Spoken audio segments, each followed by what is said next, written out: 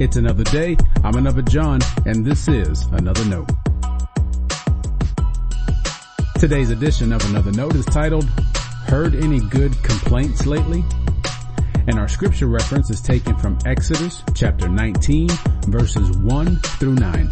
As always, may the Lord add His blessing to the reading and hearing of His holy word. The complaints of the Israelites have filled countless sermons. They're some of the low-hanging fruit of the Bible for preachers. It's too easy to make the connection between their ancient worries and demands and our modern calls for security and appeasement. In short, church folk have long been known for their complaining. I wish that weren't true. I've done my best to ignore complaints and identify the real reasons behind why some people are so angry in church.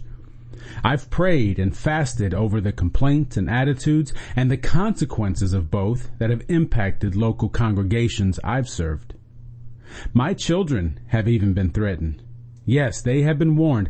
I will find a way to haunt them if they turn into church complainers. The real trouble is submission and humility. According to the text, it had been 3 months since the Israelites were freed from Egypt. It didn't take long for the complaining and backbiting to begin. Still, God led them to Mount Sinai. This place will be of great importance to the people later. When they arrived, Moses went up the mountain. There's no indication why he did so. This is the place where Moses met God in the burning bush, so maybe Moses was expecting something to happen. The Lord speaks to Moses. It is a word for the Israelites.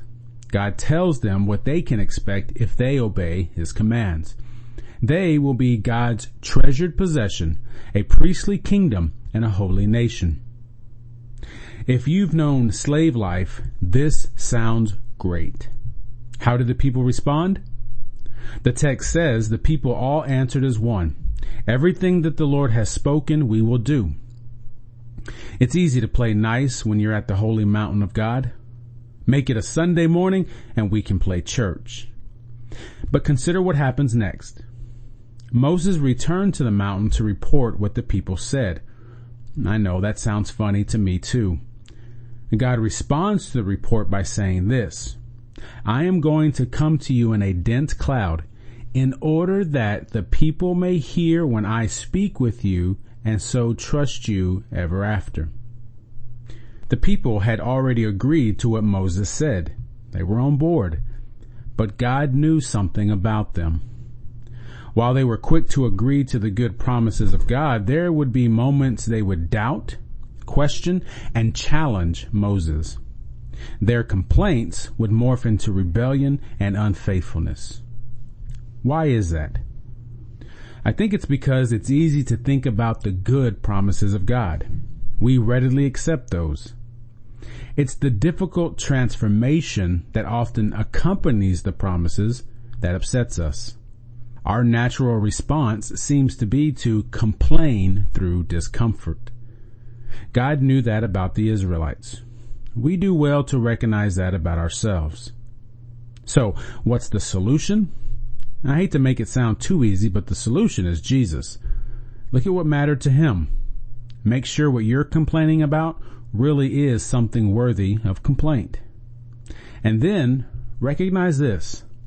Faith without obedience really isn't faith. Obedience without submission really isn't obedience. And submission without humility really isn't submission.